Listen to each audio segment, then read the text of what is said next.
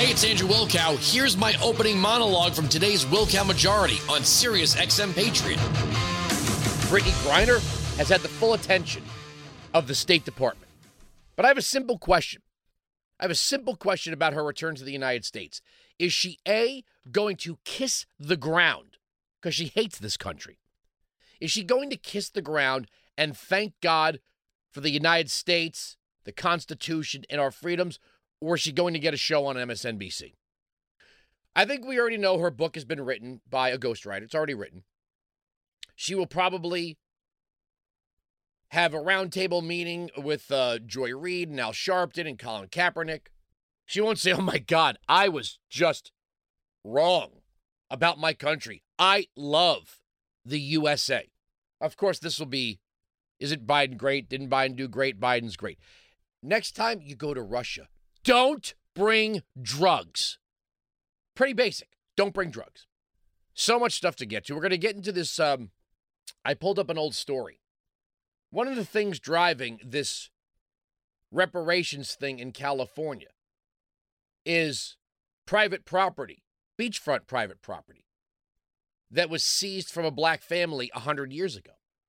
And you would think instead of making this about reparations or equity, you would recognize that conservatives and libertarians don't like the idea of the government going, that property, that's not yours anymore. Kind of like internment. You're not a citizen anymore. Unfortunately, progressives and their academic base seem to think that the government should be unbridled if they're doing bad for good, then the bad for good is good, not bad. Isn't there an old saying, two wrongs don't make a right? That it can't be bad if a government led by them monopolizes the provision of services or considers all property public property. Only in the Communist Manifesto do we see free education for all in schools and the government seizure of private property, except in the Constitution, where eminent domain is only used to promote the common defense and general welfare, meaning if your house sits where a Navy base is to be built, they're going to buy that house from you at market value, and you have to sell it. But they don't just outright take your property. And even still, we have a court system, a judicial system that would allow you to challenge that. By the way, just so you know, I walk by the New York Times building every day. The New York Times actually used eminent domain to take a series of buildings that were small mom and pop. One of them was a hat store. Yeah, a hat store. A simple hat store. A family-owned hat store. I believe the word for that, the 50-cent word for that is haberdashery. Is that the word? Haberdashery? They used their power as the New York Times. They said, we want to be at the corner of 42nd and 8th. So you people have to go. And the city of New York agreed and took their property. They didn't want to sell. That's the New York Times. Weinzig 695 Patriot 957-2874. The lawmaker. Here's something interesting. The lawmaker in Florida, the state lawmaker, who was the architect of the parents' rights and education laws, all of a sudden been indicted on federal charges. And the Associated Press, which issues the AP style book, which is the Mao's Little Red Book of journalism. So if the AP style book says you can't refer to men who think they're women as trannies anymore, you have to recognize that trans women are women. That comes from the AP style book. The headline is, Don't Say Gay Florida Lawmaker Indicted on Federal Charges. There's no don't say gay. There's no don't say gay law in Florida. There's no don't say gay law in Florida. But isn't it amazing that all of a sudden this guy, Jesse Rodriguez, who's Hispanic, is hit with federal fraud charges? I'm sorry, Joe Harding. Sorry, different lawmaker, different story. That story's later.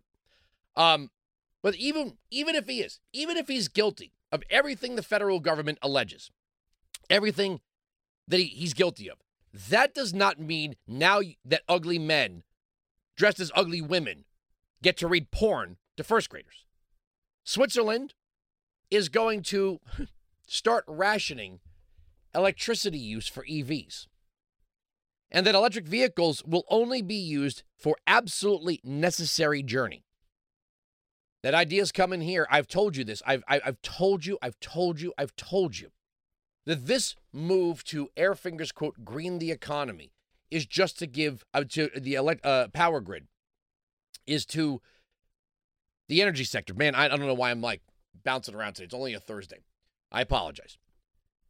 To green the economy and the energy sector is not for any other purpose than to have the government control energy and your usage of it. It is not to get you to drive an EV. It's to get you out of your vehicle altogether. The underbelly of the left wants communism in this country. They know they just can't call it that. But if the central government controls healthcare, education, transportation, housing, and retirement, what kind of country do you call that? Is that a free country where your life is planned for you? And I'm going to get very deep into this. Very, very deep into this. Because New York Magazine has a sprawling piece that's only being read by left-wing so-called intellectuals about how the woke left has finally broken the relationship between the Republican Party and Wall Street.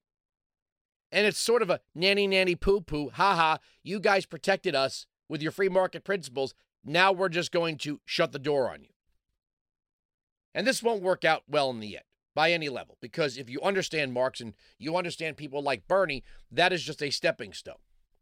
But basically now they're saying, well, ESG is here to stay and there's nothing you can do about it. And I have a simple question. Let me speak to the non-white portion of the audience. If somebody came to you and said you have two investment opportunities to make, one that is going to rely on the natural, organic, free market to grow your wealth, or the other is where your money is going to be used to reshape the world in a more fair and equitable place. But, for that, you're really investing in, I don't even know what you're investing in. Which one would you take? You don't have to call the program and tell me deep down inside. Like if you were standing before two medical offices and the doctors in one building were the best and the brightest and the other doctors got into, through, and out of medical school on equity, where would you take your child for treatment? If you really believe the only way people of color in this country will get anywhere in life is through activist government, that's a pretty sad and cynical way to look at our society. And if you notice, while the Democrats are always saying, Norway does this or Sweden does that or whatever, they never take any ideas from any majority non-white country. Have you noticed that? We got to be more like Norway. Norway is like one of the whitest countries on earth. Marxism, Marx and Engels were two old white guys. To think that somehow Marxism is more people of color friendly is an absolute lie. What country, non-white country, that has gone through a Marxist revolution did the people come out with more freedom and more rights? Now you have to understand, academics on the left think this libertarian concept of freedom is really overrated, except for, Drag Queen Story Hour and stuff like that. Acquiring private property, owning one's labor, making one's life decisions, families deciding how their children are going to be educated, where they're going to receive health care from, how they're going to retire, what their home is going to be like. That's overrated.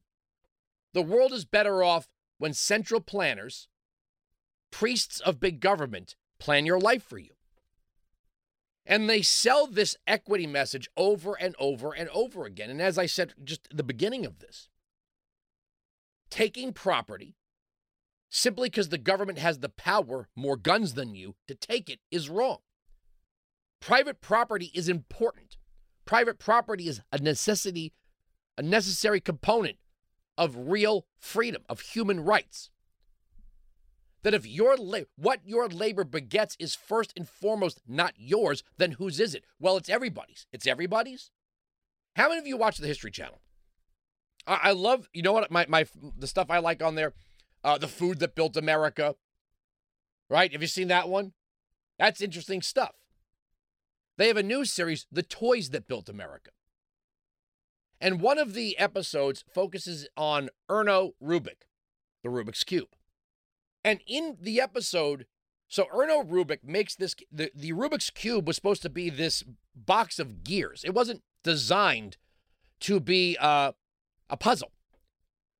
Erno Rubik was designing this, I don't remember the part of the episode. I caught the sort of the part where they talked about communism, but he was designing this box, a series of squares that would be attached to interlocking gears that could turn in every which direction.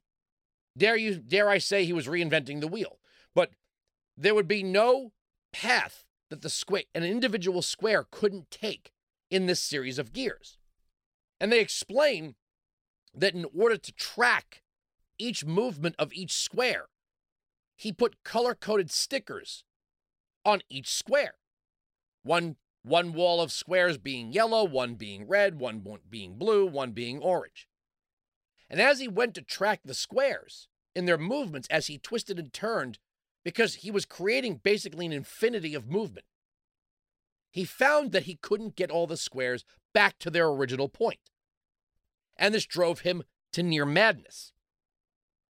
When he finally solved his own cube, he thought to himself, my God, this could be